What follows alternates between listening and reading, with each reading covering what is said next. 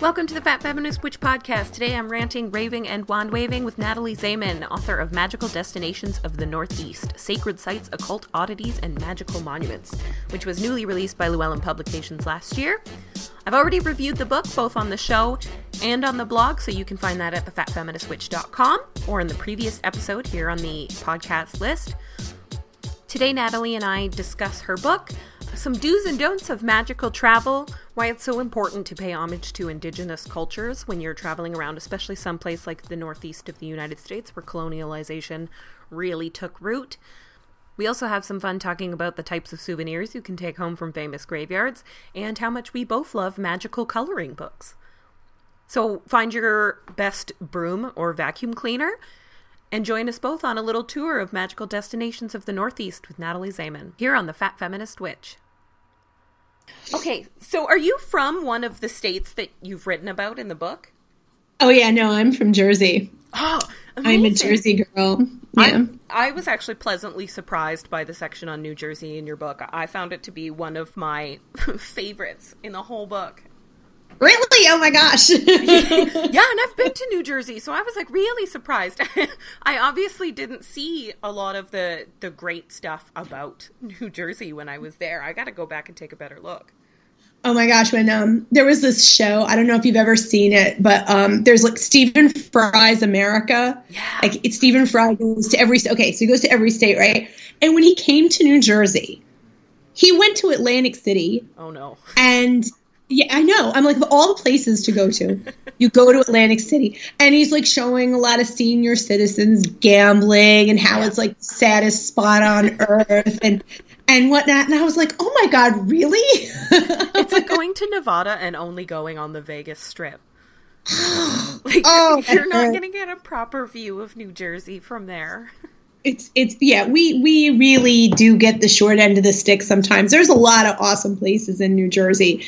But yeah, no, the way that they made it sound was like we're like the armpit of the country. It's so unfair. Yeah, I totally relate to that because I'm pretty sure it was 3 years ago Stephen Colbert referred to my city as like the asshole of Canada. Ow! Or Canada's rectum. That's what it was. It was Canada's rectum. And it got pretty popular because most of us laughed about it. Yeah. But it does hurt. There's cool stuff here. Okay, so New Jersey. Yep. That's amazing. Is that where, like, is that the first place that you visited? Any sort of magical or occult site? Well, I mean, I was born here too. Yeah. So, so I've lived here my whole life. So I guess like in the grand scheme of things, I'm sure I've been to magical places here, and didn't know it even growing up. Yeah. Like we didn't live too far from Princeton. So, I went there a lot as a kid. Yeah. And I actually didn't get to travel too much, as a kid either. I didn't really start like going places until I was, like late teens. Yeah. Like in college and stuff. So, a trip for me would be like going down the shore. Well, down the shore. That's what we say here. It's like one of those weird New Jerseyisms or whatever. Down to shore. Yeah. So, but when you're a kid, anything can be an adventure. Like going into I have woods behind my house. I was really, really blessed to have something like that. Growing up. Yeah. And that was just an awesome thing to have that and to be able to go and kind of separate yourself, from the world, even if it was like for like 15 minutes or something like that, Yeah. And once your concentration broke, you could still hear the road in the background, but for that little while. Yeah. Oh yeah. Oh, definitely. Yeah, no, it's strange. I've been like, actually this is like the third, fourth time like the whole woods thing came up, and I've been like it's kind of been something I've been exploring about, and it's like a theme in literature about like how the witches in stories are always somehow in the woods. Yeah, absolutely. They're always in the woods. They're always like away from things and whatnot. So I'm like, okay, yep. Oh, yeah, when I was a kid, every single old abandoned barn or shack or shed or something in the woods was the witch's house. Yep. Every single one. Because that's where witches lived. They lived in the woods. Yes. And why not? Now that I think about it, I'm like, yeah, that's a good idea. Yeah, and you know what? I can't imagine how that would ever seem like a bad idea. Yeah, I know, right? It's just like, if you want to get away from everything, and then you're surrounded by nature and creatures. It actually gets quiet there. It actually gets dark there. Yes. So yeah, the more I think about it, the more I'm like, there's something to this. Yeah. Yeah. And, I mean, New Jersey is obviously a very magical place. Oh yeah. But yeah, this is Jersey. I would say, yeah, it's the first magical place because it was my original magical place. Yeah. It's where it all started. It's what made you interested in magical places in the first place. It sounds like. That and being a Sagittarius. Oh yeah, that'll do it. Yeah. Yeah, that'll do it. I feel like 90% of the people in my life are Sagittariuses. And I can't get y'all to sit still. You have to explore, and I love that because I love exploring. So New Jersey was technically your first magical place, but what would you say was the first magical or occult site that you visited kind of on purpose? And what was it about it that made it stand out as like kind of different? Okay, I'm going to go back to a long time ago. A long time ago when I was a teenager. And I started going into, I actually live and pretty much almost anywhere in central New Jersey, and that's where I grew up. Anywhere in central New Jersey, you're pretty close to New York City. Yeah. It's not a far reach to get there, whatnot. Yeah. But when I was a teenager, it was a pretty easy thing to take the train from this town called New Brunswick, into yeah. Have you ever been there? No, but it always makes me laugh because it's just so not far from New Brunswick, Canada. No, it's true. And every time I'm watching a movie and they say New Brunswick, I'm like, are they in Canada or the U.S.? And I always have to look it up. Oh yeah, no, yeah. So yeah, no, I lived in North Brunswick, which was not too far from New Brunswick. All the Brunswicks are kind of together, and I would go into the city via train and whatnot, and and walk around and do stuff with whatever 2 nickels I had to rub together. Yeah, at the time. Yes, exactly. And when I was, I guess, if you go even further back than that, I mean, I always kind of had an interest in the occult, but nothing where I actually, started, I guess, dabbling in things. It was when I was a teenager, and I think that's true for many people. It's like when you hit adolescence, that's when you start the dabbling. Yeah. And when I was a teenager, I was told about this store called The Magical Child. That you have to go there. Okay, well, where is it? Well, it's somewhere downtown. And I'm going to date myself here completely. Okay. And I think I even said this in the book. I was like, there were you didn't have cell phones. Yeah. You had phone books. That was about it. There were no Google Maps. There was really no place to look it up. And apart from my friends in New Jersey, I really didn't have family that would know where the local witch shop was in New York. And I couldn't ask, you know what I mean? So I spent a lot of time wandering around trying to find it. And it wasn't until I guess I was it was after college, and I landed my first job. I was working in Manhattan, and I worked at St. Martin's Press of all places. And it was 2 months into the job, okay? And I found out I was pregnant with my oldest son. Go figure. And I was like, oh my God. It was, the thrilling, frightening, all those kind of things. Yeah. And I was wondering how, I just started working there, and I was like, how am I going to tell whatever? Yeah. Because, when you're 22, I was 22 or something like that. And it was you don't think about these things, no. Then now and then when I think about it, I'm you just tell them and everything will be fine. It works itself out.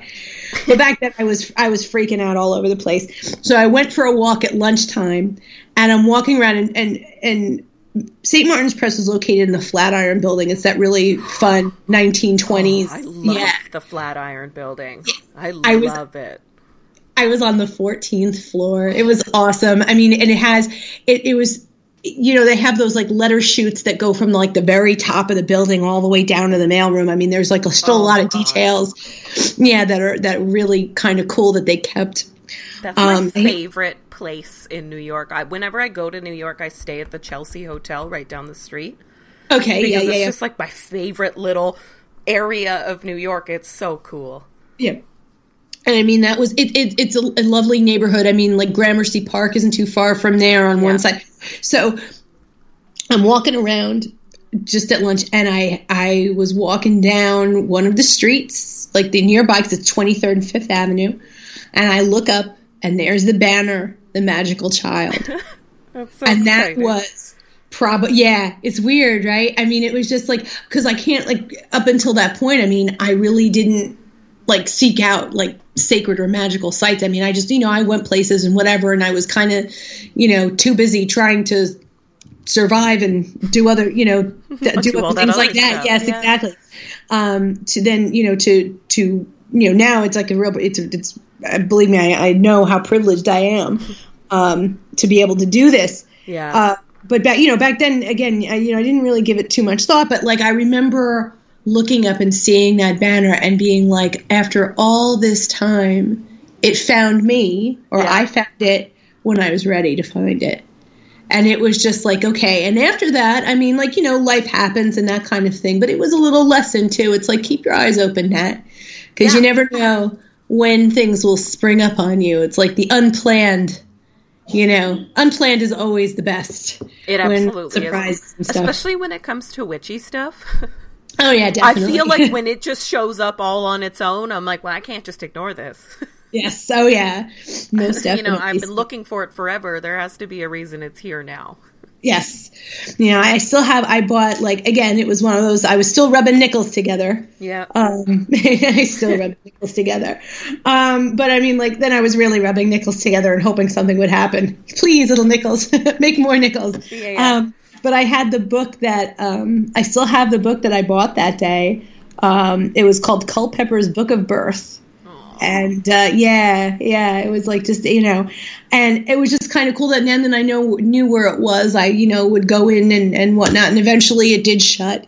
But now it's so strange because I've been to like some other places in Manhattan, Enchantments down, on the pretty candles. Yes. Yep. They, so they're connected to the magical child. And also Magical Realms, Lady Rhea's store up in the Bronx is also connected to the magical child because she knew Herman Slater and Ed Basinski. Ed Basinski trained her. So it was just like, this whole kind of circular, the thing. So, and it's like, these are years later that these connections have been like kind of connecting themselves. So, yeah.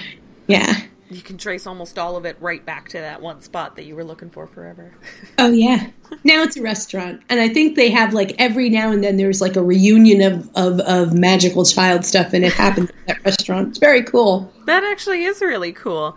Oh, my gosh, yeah. Yeah. No, I mean, it was a fixture. And, I mean, it was, it was the Warlock shop before that. And then I think that was when it was back in either Brooklyn or the Bronx or I forget which borough it was in before that. But that was in the 70s.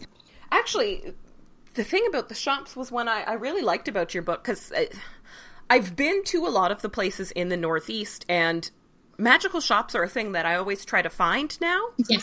Mm-hmm. And I always try to find them on purpose, and sometimes I find them on accident. But so I thought I knew what to expect a little bit from the book. And then I saw your section right at the beginning about shops. Right. And it was probably not going to be a lot. And most of that is because of time and things closed down. But I really enjoyed having to think about what other magical destinations are throughout the book. Like, I was really expecting to see a lot of shops, and that's just not what I found. And there was tons of stuff on there that I didn't really expect or that I never would have thought of as inherently magical. And not that I wouldn't consider them to be, like, powerful, just maybe not someplace I would visit if I'm looking for magic. One of the examples I have here is the Freedom Trail in Maine. Right. Okay. And I live in an area that I live in Windsor, Ontario, so it was very much on the path of the Underground Railroad, and there's lots of Underground Railroad sites here. So those are sites that I've visited, and I love visiting places like that, those historical locations. But I definitely never saw that stuff as magical. So what is it about some of that stuff, and then also your comments about First Contact Beach? There was a little bit of an activist flair in there about some of these places to visit that I think a lot of people wouldn't really consider them to be magical. What is it about those places that made you include them in the book? Well, that was something that, I mean, when I thought about it, it was like, what is a magical place? Yeah. What's a sacred site? And I wanted to be very, very broad with that, not just because it gave me more material to work with, because certainly, I mean, like once it's like, oh, you can call anything magical. Well, I wanted it to be broad because I know it means a lot of different things to a lot of different people. Yeah. So, I mean, there's that. And then also, if you dig deep enough in some places, you find stories. And, there's something, it's funny, like when you're saying an activist flair, there's something magical and powerful in activism. I mean, just look at what's going on right now. Oh my God. I mean, I take breaks from the news because I just can't. If I look too long, I personally won't be able to function. I'll get too upset. And part of it is being upset about, just the things that are happening. Yeah. And then another part of it is being upset at, how very upset people I care about are about. And it's, I know that personally myself, it's like a lot of times it's like, you've got to be able to function and take care of yourself and take care of your own so that you can take care of these things when the opportunities arise.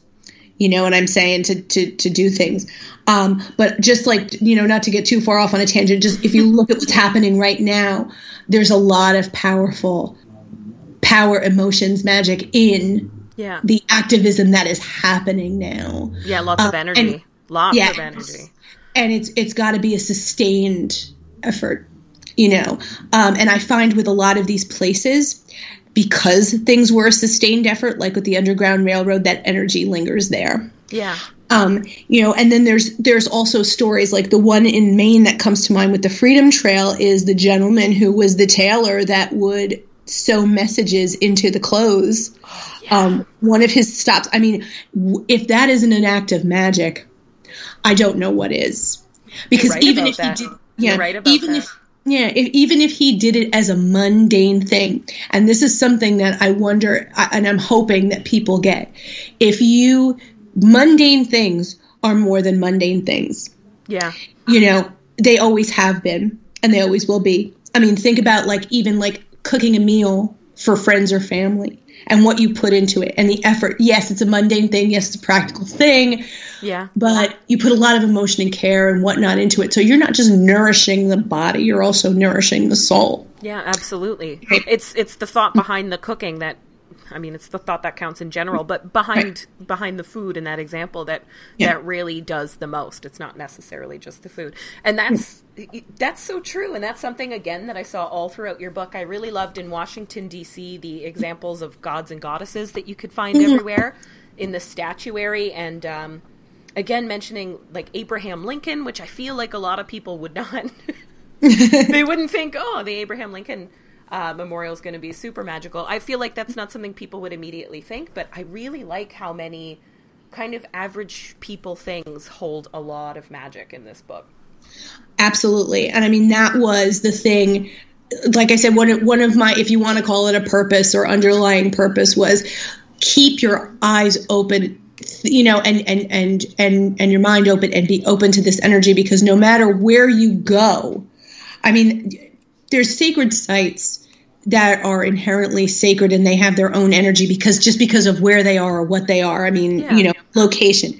But then there's the type where people bring that energy to the place and it lingers there. Like these miraculous caves where saints were, and people bring their crutches and stuff and they leave them there and whatnot. Yeah. and they're leaving that gratitude and that awe and whatnot, and it's residual, and you can feel it. I mean, Lincoln Memorial, I mean, think of how many things happened there. I actually teared up when I was reading that.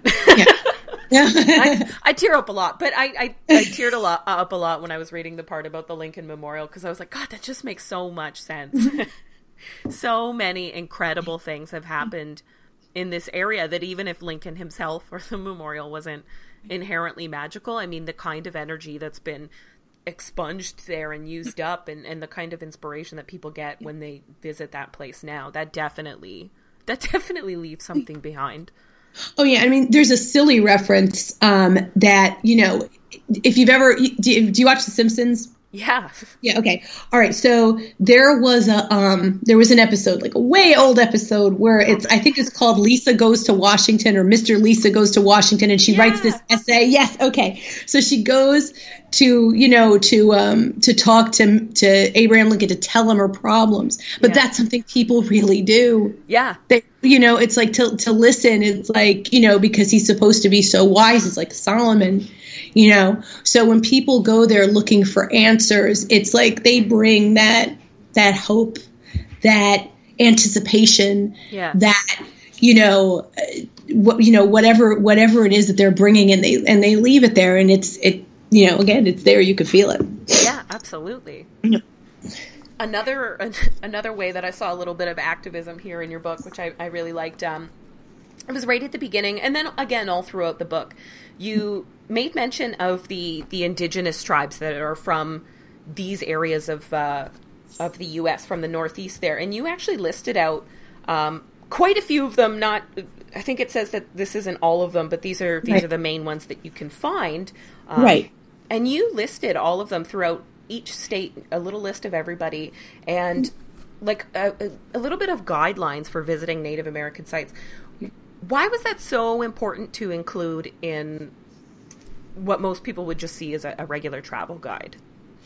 All right. So it's funny because like something happened after the book was written, and actually like when it was like in the process of like its finalization, that kind of hit home to me, but I'll get to that in a second.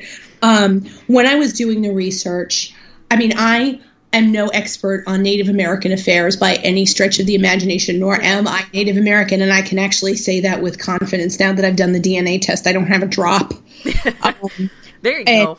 Yeah. And it's, you know, so I am writing from a place of, again, someone of privilege about a group of people who have been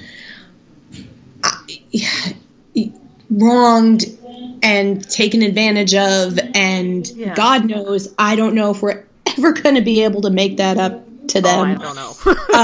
I mean, it's just there's you know, I mean, all you can do, I guess, is try your best and try to move forward and do the right thing and whatnot.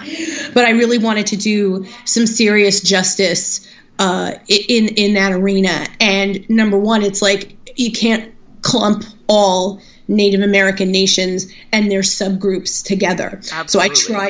So I tried to break it out, and real estate in the book was not plentiful. So, you know, I wanted to write out as much as I could, you know, to like distinguish the different groups. And then you can't just go anywhere. Yeah. It's not right. It's not respectful. You wouldn't walk into somebody's house. Yeah. Just, you know, whatever. But there are plenty of places where, as of the writing of the book, and remember, things can change. Absolutely. You know, rules can change, and it's a responsibility as a traveler to seek that out before you go somewhere. Always look that stuff up before you go anywhere. Absolutely. But there's plenty of places where visitors are welcome. Many Native American sites are in national and state parks and whatnot. And then you go there and there's, you be as respectful as you possibly can. Yeah. And then back to the DNA test. I had had dinner with some friends, and I was asked, hey, do you have any Scandinavian ancestry? And I was like, not that I know of. You know what I mean? My dad, my mom is Italian. My dad had always told us that we were Scottish, that kind of thing. Yeah. You Scottish, English, blah, blah, blah. But I was like, I never heard of any kind of Scandinavian, whatever. Anyway, I was intrigued enough to do the DNA test and also go on Ancestry and whatnot. I really want to do the DNA test. Yeah, it's definitely it's an eye opener. I mean, there were some surprises. I mean, some was not surprised. Like the 50% Italian, when it came back and it was like, yeah, 50% Italian. I'm like, yeah, okay, I knew that. But my dad's side of the family, which I really didn't know too much about, only like things that he told me, and he's since passed on, were.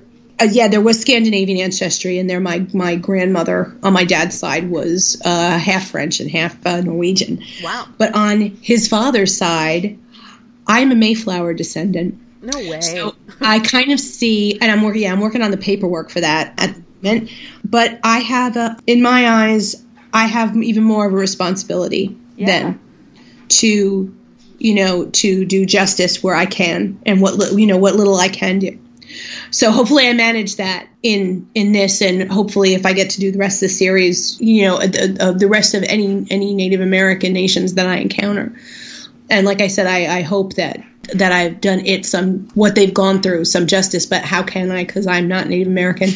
Yeah. So I can't even begin to understand that struggle, Absolutely. Yeah, absolutely. I was really impressed with that section, because I feel like especially with pagans or New Age people, we tend to take a lot from Native culture, especially where I live. I don't know if that's because I live in Canada, and Native culture has kind of just seeped its way into everything we do here just a little bit, more so than I think some of the other places that I've been, but you rarely see any sort of mention of the fact that we've stolen a lot from Native culture or magical people. Like, people just talk about sage smudging all the time, or use the word smudge, and they don't have any sort of little context or footnote there, like, oh, hey, by the way, we slaughtered all these people. So, maybe ask before using words like smudging or gathering native herbs or something like that. So I was really impressed to see some mention of actual Native culture and being respectful to Native culture. So I was really excited to see that in the book. Thanks. That means a lot, because that was an important point, even before my own personal discovery, like family discovery. Yeah. That just kind of hit it home, like even further. Yeah. So, you try to be as responsible and as respectful as possible, and when borrowing from any culture. I mean, I think, nowadays it's like we kind of, if something resonates with you, yes. I mean, I'm not going to say that I never looked at another culture and was like, and if something resonated with me, I didn't turn it away. But I think it's very important to recognize and give credit to that culture. Yeah, absolutely. And you certainly can't be like, you take something and then you treat the other party like garbage. You can't, you know what I mean? You can't do that. But I don't think they're thinking. That's the thing. I think that's what it comes down to. Because I really honestly believe that people are good. The majority is good. Yeah. That people really will help each other out. I mean, I've seen that in action. And I think when things like that happen, and I might even go with, I think like same thing like with what's happening in the States now. Yeah. I just don't think people are thinking. You know what I mean? And it's like if you really sat down, because we're moving, it's like we all have to resolve things right now and get it all done. Stop. Stop. Yeah. Take a deep breath, and try to figure this out and really think about what's going on. Because can you imagine if we really thought about everything we did? Oh my God. God. We might not go anywhere, but that's. I don't think it's possible to think of everything, but I feel like some people should maybe think of other stuff more often. Yeah, but just think about a couple things. Yeah, think about a couple different things from now on, maybe. Yeah, the stuff that's happening in your country is really bumming me out. Yeah, I don't know how else to say it. If I say it any other way, I think I'll get really upset. But it's really bumming me out. So, like, reading your book and remembering all the stuff I really love about America was a pretty nice feeling. Thank you. We're going to get through this. Yeah. We're going to get through it. It's one day at a time.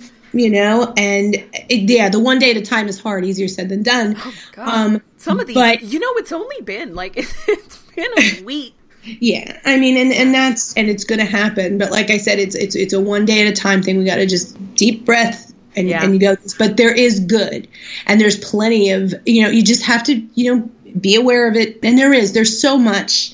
I mean, like I said, I really believe that people they're good and they will help each other. When we made the cross-country trip that inspired this book, because we made this, I did one of my bucket list things was to drive across country. Oh, so we drove to California through the northern states and drove back to the Southwest.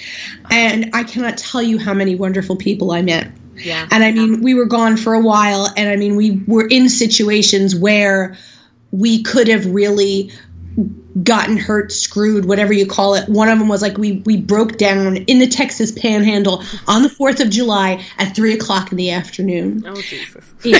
And I cannot tell you how many people stopped. Hey, do you need water? Yeah. Do you want us to wait with you? Do you need a ride? Do you need to use a cell phone? Do you need anything? And people are good. So, we gotta just keep faith that it's going to work out. It's going to work out. We're going to do this. We are going to do this. We're going to do it. No. I agree. And you know what? I've visited a few American states, and I've never really had a bad experience. The people I met there, like you said, they're amazing. They're amazing. They're helpful. They know even more about Canada than the people in Detroit right across the river do. When I was in Salem, Massachusetts, they were like, hey, isn't it Canadian Thanksgiving? And directed me to a place with good turkey sandwiches. I'm like, that's wild. People in Detroit think I live in an igloo. Oh, dear. Some of them. But I found nothing but great people across the states. And actually, you just gave me a perfect lead into my next question, which was, what inspired you to write this book about this section of the states? Why did you pick this place to start? Well, the book actually this is very different than what I originally proposed. I originally proposed one book with all 50 states. It was going to be 2 sites per state, the emblems and the stop by for a spell, because I really wanted that to be a part of things. Oh, yeah, I love that section. Yeah. And and when we ended up selling it, selling the idea, Llewellyn was like, okay, this is really a cool idea, but we want more quantity, more sites, more of everything. Yeah. So let's break it up into 4 books. And they decided to start with the Northeast, which was a gift to me because that's my home turf. Yeah. And it's it was very easy for me to get around from place to place, just about every, those 12, including DC, because it's not a state technically, but these 12 places, I could drive to all of them. Some of them a little far, some is a little crazy, but I've done it. It's the joy of traveling. I think the road trip is my favorite part of any vacation, honestly. Oh yeah, no, there's nothing like seeing it from the ground. So it was just like, okay, we're going to do it that way. So we ended up expanding things. After I wrote the first draft, it was like, okay, there were a lot of parks and natural places, but it was like, let's do something more, more museums, more things like that. Yeah. And I was like, okay, and it was just more material and whatnot to work with, because I'm very much a city person. I grew up, like I said, in New Jersey. I grew up going back and forth to New York. So, museums and shops and things like that are really, I was thrilled to be able to add stuff like that to it. And then, we ended up putting in tidbits and folklore, because I would find little pockets of, oh, so-and-so lived here. Yeah, that's too interesting to leave out. Yeah, exactly. And we had to take some things out. There were, like I said, real estate was really valuable. At the end of the day, it was like, well, we don't have any room for acknowledgments. Okay, I'll put them on my website. Well, let's cut down the bibliography. Okay, well, I'll put the whole thing on my website. So the bibliography in the book is abridged, but I have the the whole thing with active links and everything on my website. Oh yeah, so, I've been clicking through it, I think, for the last week. Yay! Yes, please report any links that don't work, because I'm constantly fixing them. If something isn't there anymore, if a resource has been pulled or whatnot, then at least I could find it somewhere else to give the reference. That's super fun. So you visited all the states, and you were going to actually write all the books. So what are the areas of the other books? Because a few people actually asked me, they're like, is she going to write other books for other sections of the states? And I was like, I'll ask. Well, the plan is, and again, everything depends on, if this book sells well. Yeah. That's just the way of the world. And I think so far it's doing okay. The plan is that the next one will be the West, followed by the South, and then followed by the Midwest. So the West, I think, is Alaska, Hawaii, Oregon, Washington, California. They're all about 12, 13. And I think, 12 to 13 states. Yeah. And I think the biggest one is the Midwest. That has the most states in it. That's that one's gonna be my book. That's technically where I live. I cannot wait to do the Midwest. There's lots of stuff hidden in there. My mother-in-law lives in Michigan. I love going there. It's it's all sorts of fun stuff going on. I love Michigan. Mm-hmm. I really love Michigan, and Detroit is. It's amazing. It's amazing. Detroit is amazing. Ferndale has a lot of magical people in it and a lot of magical stuff happening all the time. So I think you'll really like getting to the Midwest. Oh yeah, no, and Ohio and oh gosh, yeah. So I can't, I just can't wait to do that one. But patience. I can't wait for all of these. I'm so excited. Like I said, there's a lot of stuff in that book that I just had no, I had no idea about at all. I was really surprised by how many like small little cultures live all over the Northeast, especially the Pennsylvania Dutch. I found to be super, super interesting. Oh yeah. I didn't know how fun and magical everything about their culture is the only word I can think to use, but how fun and magical some of their cultures and customs and traditions and stuff are. And I totally forgot what my question was related to that. Whoa, maybe I need a second coffee. That's a struggle. Yeah, I only had one. I also loved how funny the book was. The bit about, was it Cotton Mather or was it his dad? The witch hunter. I think it was Cotton Mather. Oh, you were talking about Spy Pond, right? Yes, Spy Pond. Okay. Where the water spirit there dumped Cotton Mather out of his canoe. Give the I've got a high five. I got a shout out to my friends Blake and Gwen for turning me on to that, because they were like, oh, they had told me about Spy Pond, so I did some research and I was just like, oh no, I was like, this has to go in there. I could not stop laughing.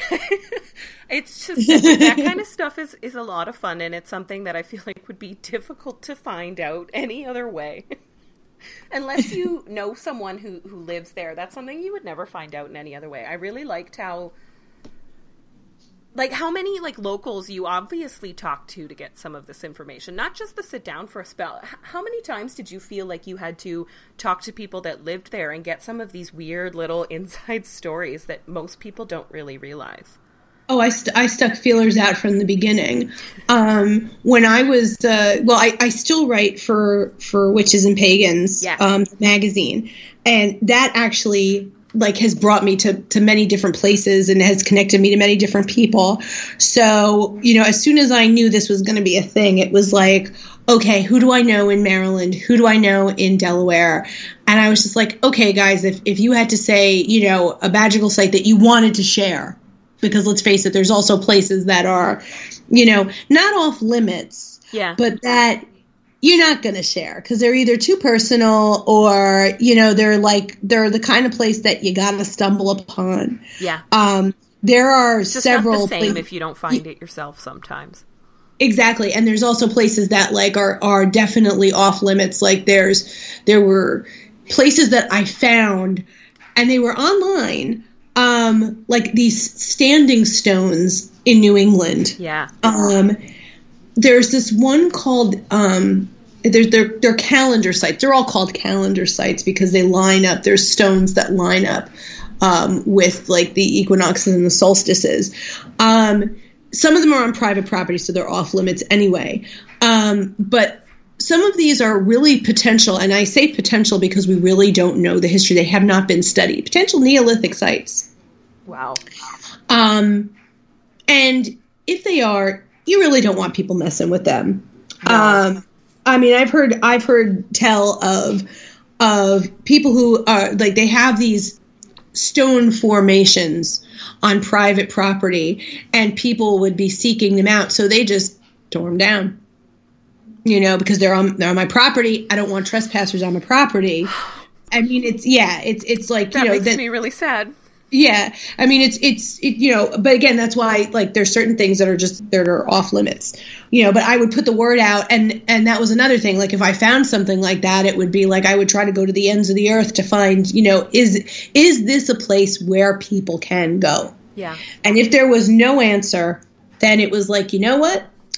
You're not going to find out about it from me. Yeah. You know what I mean? Because it's just not a good idea to share stuff like that. You know, did you find a lot of sites like that? A handful. Okay. You know, a handful of places where I would try to seek it out. Probably places I'd like to try to see myself, but there's no guarantee that I could get in there, even with the, you know, going through the proper channels, and that's contacting the person whose property it is. Yeah. As a matter of fact, there was one that I had contacted that the formation on this property also may have been related to H.P. Lovecraft, like in some of his stories were like that inspired him to, you know, write about That's them. Awesome. That, you know, and she was very forthright and was just like, no, we do not allow people on the property. We feel that we are the custodians of these objects, ergo there will be no access to them. Yeah. I respect that because it's just like, you know, I mean, it's not like they're trying to, you know, they're trying to preserve it, which is like, that's the thing to do. So, it absolutely is. Yeah. The other thing is, like I said, as for like the tearing down thing, remember, it's I heard tell. Yeah. I didn't actually, you know, that again, and that's another thing that I learned, in doing the research and whatnot for this book, is that when it comes to history and when it comes to events, happenings, et cetera, it's all very relative. There's a lot of layers and stories and people's opinions. So there are things we may never really know the whole truth. Yeah. And, you know, you kind of have to work within that frame of, you know, reference or whatever.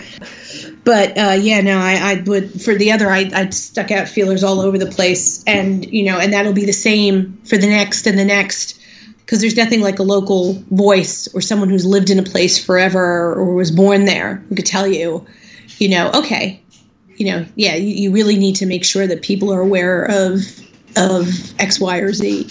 Oh, yeah, absolutely. Yeah. The locals are the best source of that. They're the best source of that. Before I went to Salem in October a few years ago. Awesome.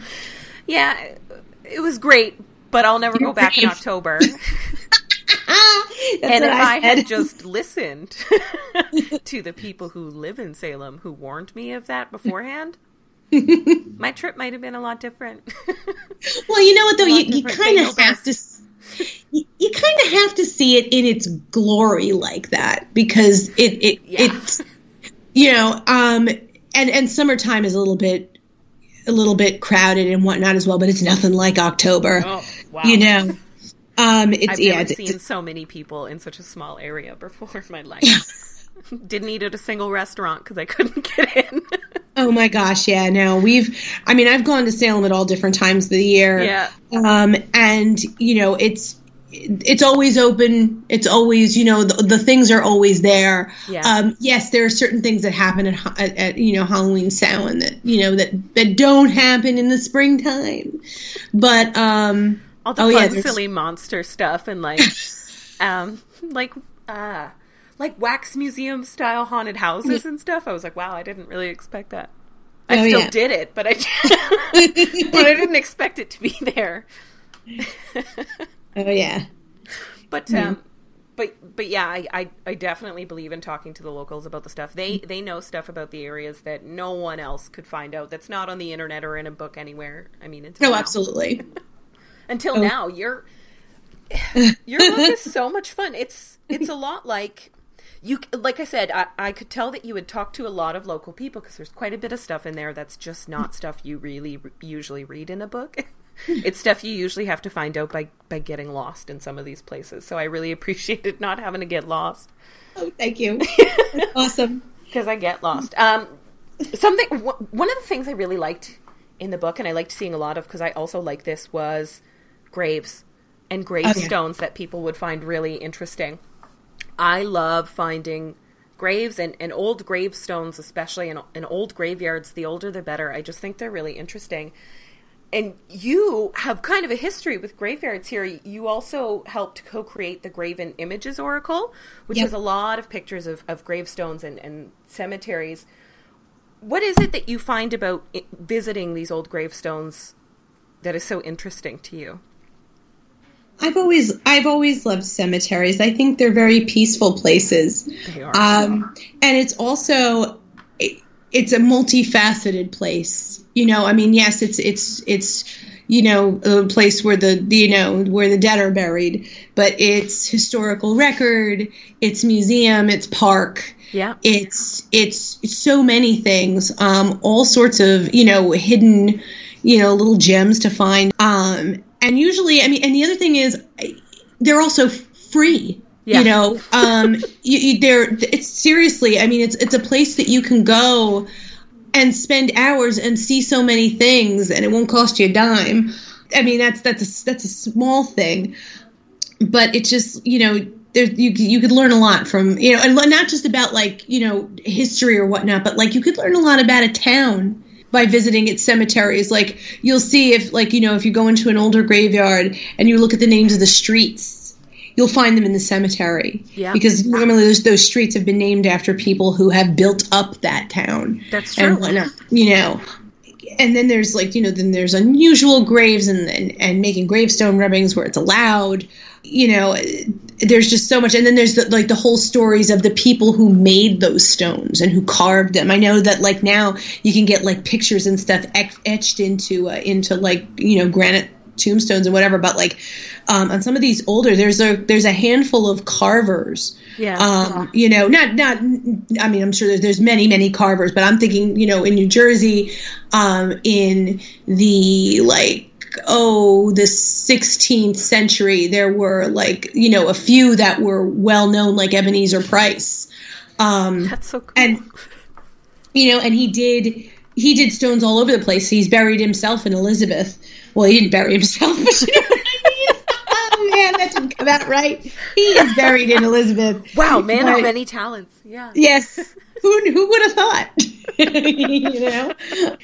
But I do every year I live near a town called Bound Brook, and they have an older cemetery next to the library with a lot of Revolutionary War dead in it. Cool. And there's a couple of Ebenezer Price stones in there. And this year was pretty cool because I was doing a gravestone rubbing demonstration, but they also had a guy who was an expert on a few of the carvers that worked within the different counties in the area.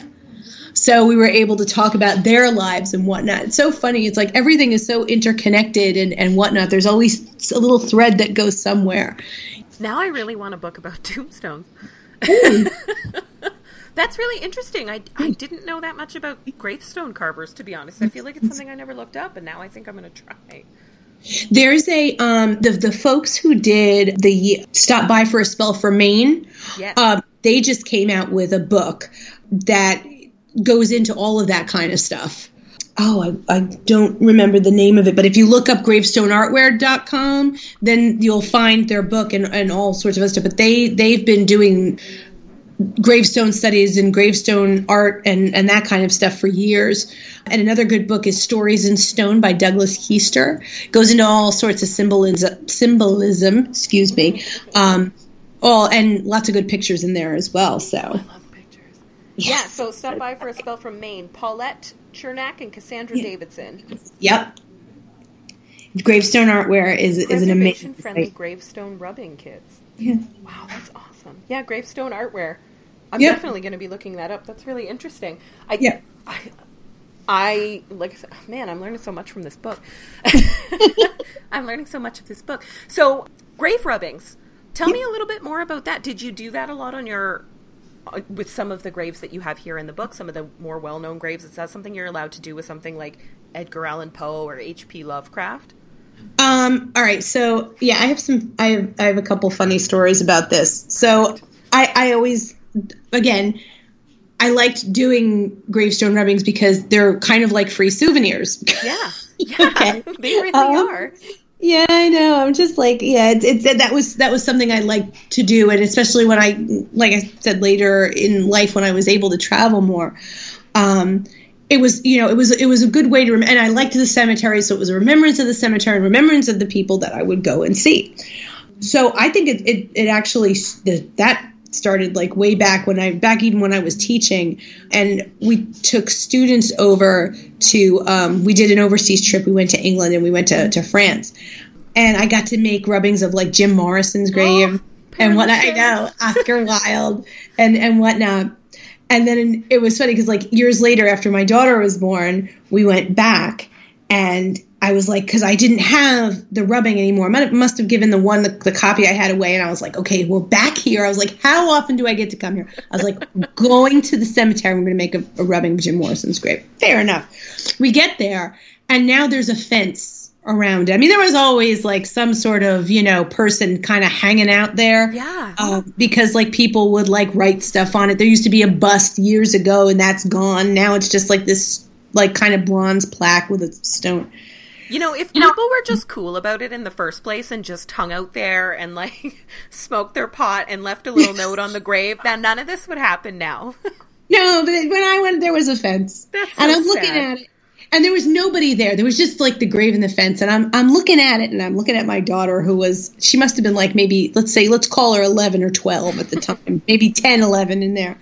And I'm like, you know what? I was like, I could go in there. And she's like, Mom, I do not want to go to French prison. I was like, no. I was like, we won't go to French prison. I was like, there's nobody here. You just look out. No, let's not do it.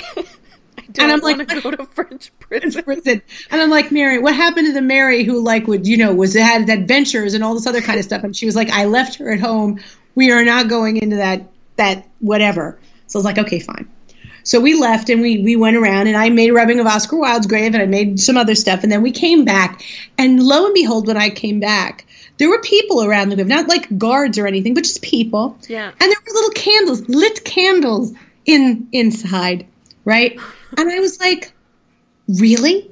I was like, someone went in there. And they were like, just like a bunch of hippie kids. And they were like, yeah, we went in and look, we took these pictures of ourselves with Jim and whatnot. I'm like, I'm going in there, right? Yeah. So they all were watching. I made rubbings for all of them, made one for myself, and that's when the guard came and threw us out. Perfect. And we did not go to French prison. It was all good. So there we have it. But yeah, no, there's places where you're not allowed to make rubbings. New England is kind of infamous for that. Especially in Massachusetts, Rhode Island, we managed to sneak in a few of H.P. Lovecraft before that, the park ranger came around and told us that was a no-no. I kind of rolled them up and put them in the car and was like, okay, we won't do that again. I'm very, very sorry. I had no idea. My bad. Yeah, but they're if there are rules, they're usually posted. And again, it's one of those things where, you got to be responsible and look it up. But I want to say like almost the whole of Massachusetts, unless you get permission because you're archiving something, they don't allow it. Because if you don't do it right, you really can do damage. A gravestone. Yeah. I really believe that. When I was in Salem, I saw the tombstone of someone who had come over on the Mayflower, and there was like almost like an iron or a steel kind of casing around the actual tombstone, kind of holding it all together, so that if people touched it on the edges, they weren't actually touching the stone. I still saw kids playing leapfrog over it, though, and that really bummed me out. Oh, dear. It really bummed me out. But But wow, that's really cool. That's something I didn't know and didn't even actually plan to ask you about. But that's really interesting now. They are like free souvenirs. I collect like every little bit of paper that I get on my travels. I collect and bring home. Like I have a stack of basically what is Salem junk mail. Yep. Like sitting in a box, and it's my like precious souvenirs. That's really cool. Oh yeah. Yeah, no, like I said, really good way. I mean, like you could always take pictures too, but it's something you've made yourself and whatnot, you know. And if it's done the right way, and like I said, if you're in Massachusetts or another state that doesn't allow it, you know, write to the town beforehand. I mean, the worst I could say is no. Be like, I'm archiving XYZ. It requires a little bit of planning beforehand, but worth it, you know. Yeah, absolutely, it is. Absolutely it is. So other than, you know, grave rubbing supplies, do you bring any other items with you when you're visiting magical locations? So a lot of these magical locations, I noticed there's a little spell or prayer or meditation that you can do while you're there, while you're actually in the actual location. Do you bring any stuff with you when you go on kind of a magical vacation? Is there anything that you use out there, or do you just kind of use the stuff that's already available? Well, first I always bring like a notebook and a pen with me to write down stuff, because it'll just, you know, even though if something profound happens, chances are I'll forget it because it's just the way my mind works nowadays. Yeah. If there's a place where an offering needs to be made or where it's appropriate, because you know, that's another thing. Like, you don't want to just leave stuff places. It's always like either some sort of a small stone, something very non-invasive. Yeah. You know, pennies are a favorite if you can, especially if you can collect stuff with like specific dates on it. You know, that's important. Smart. And even a puff of breath is is you're leaving something. Yeah. Someone had pointed out to me, and this is very true, and I can't remember who it was, because again, remember my mind, I forget things, but it wasn't me. This was not my idea.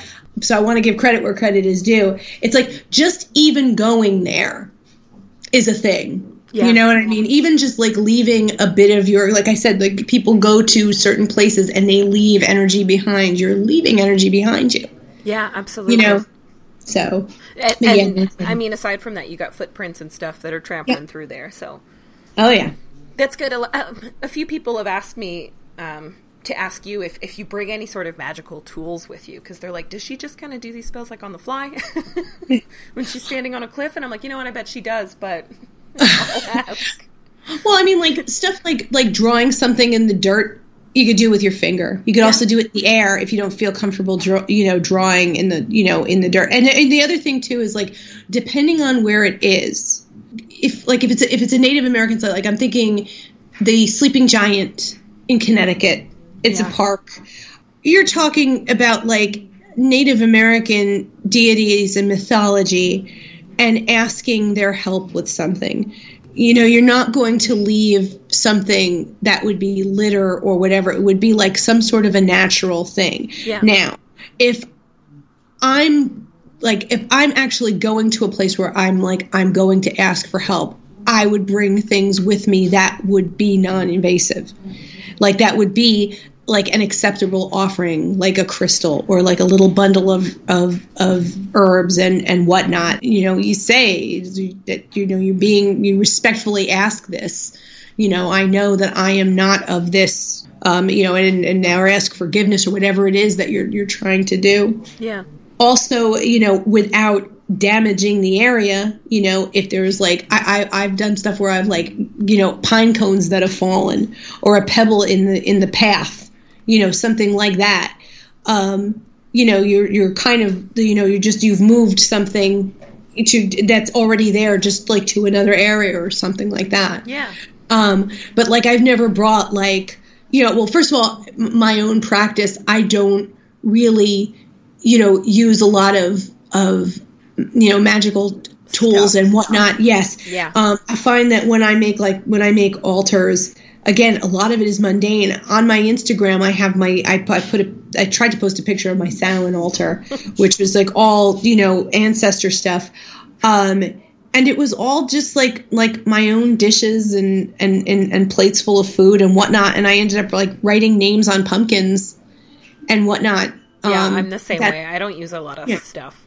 I find that, like, the more things, and I don't know if it's because as I've gotten older, the more things I have, the more distracted I am. Yeah, oh yeah. You know, and I like stones and whatnot, and I like working with that kind of, I like working with materials like that. I also like things that I can leave places. Like, okay, I have this stone, I put energy into it, I've done this, and now I'm going to put it here, and I'm going to leave it here, and it's not going to come back to me. It might find its way to someone else, but it's well, that's it. It'll be purified through weather and earth and all sorts of other things, and then it will go into the hands of someone who needs it. Yeah, and that kind of thing. But I'm finding, yes, I just like the less I have, the better. You know what I mean? And I like stuff. Let me tell you, I like stuff. But I find that that the more transient it is, the better. That it cycles in and out of my life. There's always something that'll come to me. Yeah. And that it's time to put something back. Yeah, I feel like when I was younger, the amount of emphasis that was put on the stuff you need to, like, be Wiccan, especially, because they have, like, a list of tools. Wiccans are always my scapegoat. I feel kind of bad, but they're the most organized. So they always have, like, these lists of tools and of stuff that you need to be able to do all these things, and I always got really hung up on the stuff. Yes. And I feel like now that I use less stuff, it's way easier to just kind of on the fly. Yes. Just do stuff, and I end up doing magical stuff more often. Yeah, but then there's folks that are very effective with stuff. Oh, yeah, they make great use of stuff. Yes. That's not what works for me. Yeah, I get distracted by stuff. Yes. Yeah, I'm the magpie that way. If it's shiny, it's like, ooh, and then I'll be, like, focused on the shiny and not what I'm supposed to be focused on. Yeah, I love pretty stuff, especially, like, pretty witch stuff. Yes. And the other day, just yesterday, I was rearranging my room, and I'm like, okay, this altar has grown past this table, right? It's time to set up a second one. And I'm like, why do I have 3 chalices? Like, I don't know that I've used one in more than 10 years. And one of those is, like, less than 5 years old. So why do I still have all of these? Well, that's what again, like, when I did the altar, I ended up, like, going through my cabinets, and then, like, I found glasses that came from an aunt and uncle who had passed on, and they found their way into my house. So I was like, okay, you know what? This is what I'm going to put the anisette in. And I put that out, and I was like, and it was in Aunt and Uncle Frankie's glasses. And I was like, that's perfect. Yeah. It's perfect for what it is now. This came from this and whatnot. And then at the end of the day, and I put everything out after it was all over and washed them and put them back. But that sounds like the mundane, the mundane and the magical go together. Very much so. Always. Yeah, definitely. Yeah, magic's got to fit into your real life, otherwise it's not really doing anything for you. Yeah. Is there anything else that you'd like to talk about the book? Or I know that when it comes to your own kind of artwork, there's always your favorite part that no one else realizes is actually the best. Oh, dear. Always. It's so funny because, like, when folks will ask me, like, it's like, okay, well, or what's in the book, or what's, this or that or whatever. And I totally go deer in the headlights and be like, I don't know. Because at the end of the day, when we did a count, there were over 300 places in that book, in this particular book that, we could go to. And I'm just like, I'm not really sure. Yeah. But I mean, like, yeah, and then it's like, well, what favorite places are there? Well, I think it also depends on, like, mood and things like that. It's like, well, where would I want to go to now? So I guess it really depends. I've really been thinking, like, nowadays I've been thinking I'd really like to go back to DC, for various reasons and whatnot, and just to kind of, soak things up and be there. I just haven't had the time to, to kind of go down there, and I kind of I want to go back and, just kind of, not just explore, but, like, kind of, like, I really would like to go to the Museum of the American Indian and sit in the circle where the medicine wheel is, and just kind of sit there and just kind of, think about things and whatnot. Especially now, I know for the Women's March, a lot of Indigenous protesters all gathered at that museum, and they did prayer circles and stuff beforehand. So I bet the energy there is still a little bit, charged. The outside of that building is just incredible. I mean, what's inside is wonderful as well. Yeah. But I mean, people tend to ignore the exteriors. That one you really shouldn't. because there's so much going on out there. I mean, there's grandfather stones there. There's, like I said, the medicine wheel that's, in the, I guess like the warmer months, there's crops growing there. Yeah, it's an incredible place. And I feel like I should at least go there and give thanks for what I was able to do. And, maybe, I don't know about asking for a blessing, but like, asking for, guidance for whatever comes next. But I could have done better, or what needs to be improved, or, what needs to be fixed and that kind of stuff. So, yeah, I'm thinking like, maybe in the next like month or two or a couple months, I might find myself going down there again, because I need to be there and see what's going on. So my last question was, what state are you most excited to explore or write about next? I mean, you've got a lot of them left. Which one are you most excited about? All right. So if I get to do, like I said, the next one would be West. Yeah. I'm very excited about Alaska. Oh, very excited about Alaska. Me too. You know what? When I was thinking about this question, I was like, I think I'm most excited for Alaska because I know nothing about Alaska. Oh, yeah. Definitely I already started pulling different things and, there's, again, like, how you were saying, like, there's like different, like little pockets of cultural surprise things that, you might not.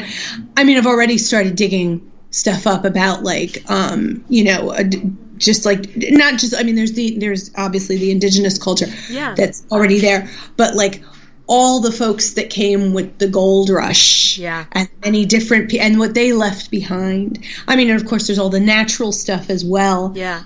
And so, I'm really looking forward to that. And that might be, another road trip.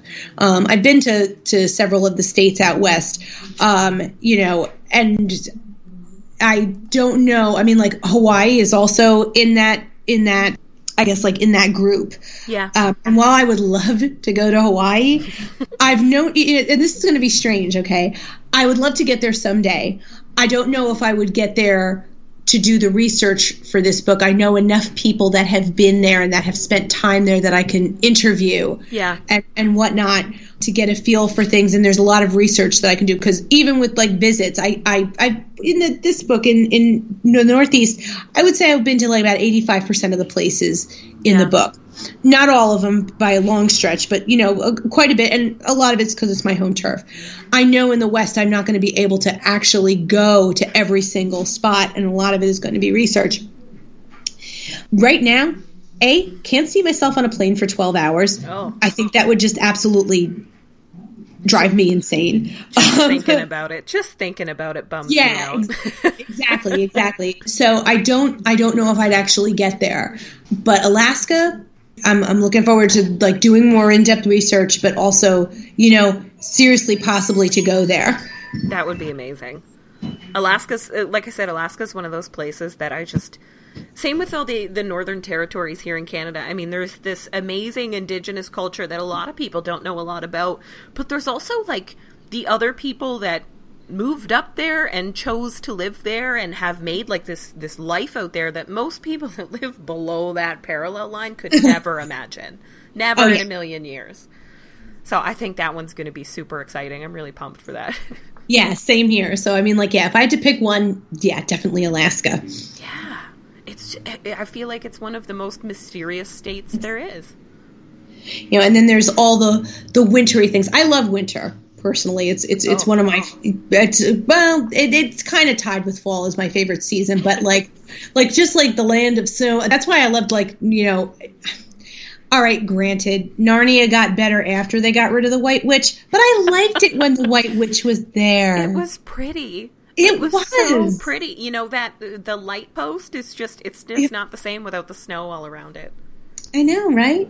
I agree with that. I'm not even a big winter fan, and I kind of agree with that. Whenever I picture Narnia, there's still snow.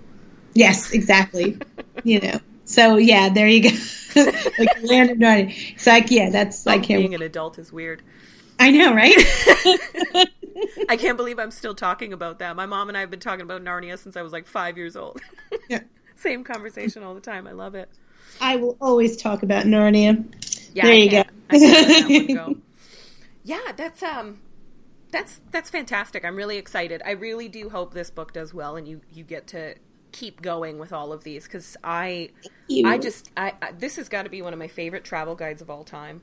Oh, thank you so much. That really means a lot. Yeah, I collect travel guides, and they're never quite as interesting as this one is. Like, I read it all the way through, cover to cover, like it's a storybook, because there are tons of actual stories in it, and I really liked that. Awesome. No, thank you so much. You're welcome. All right, that's everything I have for you today. Awesome. No, this was fun. This was awesome. Good. I'm really glad that you could be on the show today, and I am really sorry about last week. Oh, no. Like I said, I was, these things happen. I mean, what do you call it? Yesterday, or was it Sunday? No, yesterday was Sunday, right? Oh my God. Oh my God. It's already happening. it was the weekend, right? The other day, like I said, I did an interview, and again, it was Skype, but then they didn't have internet. And I mean, what are you going to do? It is what it is. So, yep. These things happen. So yeah, no worries. Oh my gosh. I hope I get to come back sometime. That's no pressure. Yeah, no, I would absolutely have you back, because I want to talk about like actual like magical places, like a lot more. And I have a lot of American listeners. I hate to say it. I have a lot more American listeners than I have Canadian listeners. There's almost no Canadians listening to me at all. So, so being able to talk about, I can't talk that much about stuff in the States just because I'm only there sometimes. So I would love to have you back on the show. Oh, awesome! Thank you so much. Yeah, no, there's another book coming out in it's not the next Magical Destinations book, but we've got I'm working with an artist, Wendy Martin, and we have a coloring book coming out in the fall. Yeah, I'm really excited. It's a magic spell coloring book. It's called Color and Conjure. Llewellyn's putting it out, so I'll make sure you get a copy of that when. Oh my God, I am so excited about that. Yeah, this is the year of magical coloring books, man. I'm pumped. I'm all the way about coloring books now. Have you seen that planner? No, you must have reviewed that planner. There's some sort of the planner. I'm looking at it right now. It fucking rocks. Okay. Yeah. What is it? The Coloring Book of Shadows planner for 2017. I love it. I've been using it, and whenever I have the desire to doodle all over the place, I just grab my colored pencils or a colored pen, and there's already something beautiful there for me. It's amazing. It's amazing. I love that. I'm really into it. I have a lot of fun coloring it every week. That's it. And I like the way she just organized it and just has because it's planner, it's reference book, it's a wonderful. It's everything. I know she did a really great job on that. And she's the reason I'm so into these magical coloring books now, because I can't get enough. I can't get enough of this. And some of my stuff is still silly. Like there's a picture of it's probably supposed to be a wolf or something, but I turned it into the Johnny Cash space coyote from The Simpsons. Because I was watching that episode because it always makes me happy. Wait, is that the one where he eats the pepper? Yeah. The chili cook-off. Okay, all right, good. Okay. That episode's got to be 25 years old. Oh my God. I remember watching it when it premiered on TV. Yeah. But yeah, it was Johnny Cash as a space coyote, and this little coyote wolf guy turned into a space coyote. Oh my gosh. So yeah, I'm having some fun with The Simpsons. Yep. Oh dear. All right. Well, thanks so much for being on the show today, Natalie. I'm really excited about the book, and I really hope it does well and that people realize how amazing it is. Oh, thank you so much. Thank you for having me. This was a blast. Thank you for coming on. I had fun too.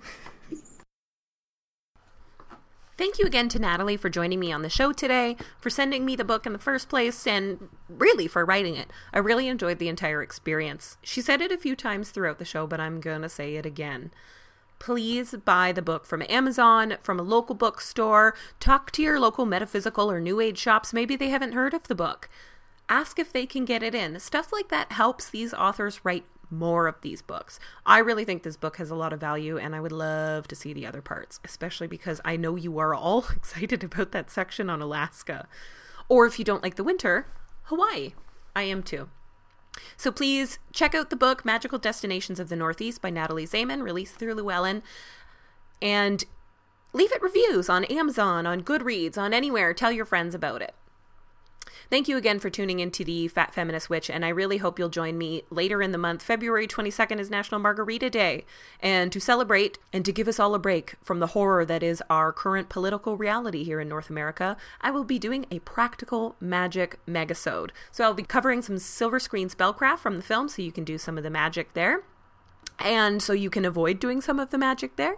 I'll also be talking about the novel that the movie is based on, and tackling some of the sketchy herb and magic rocks that were featured in the film. So come back later in February for a pick-me-up on National Margarita Day, February 22nd. Thanks again for tuning into the Fat Feminist Witch. Stay magical, everybody.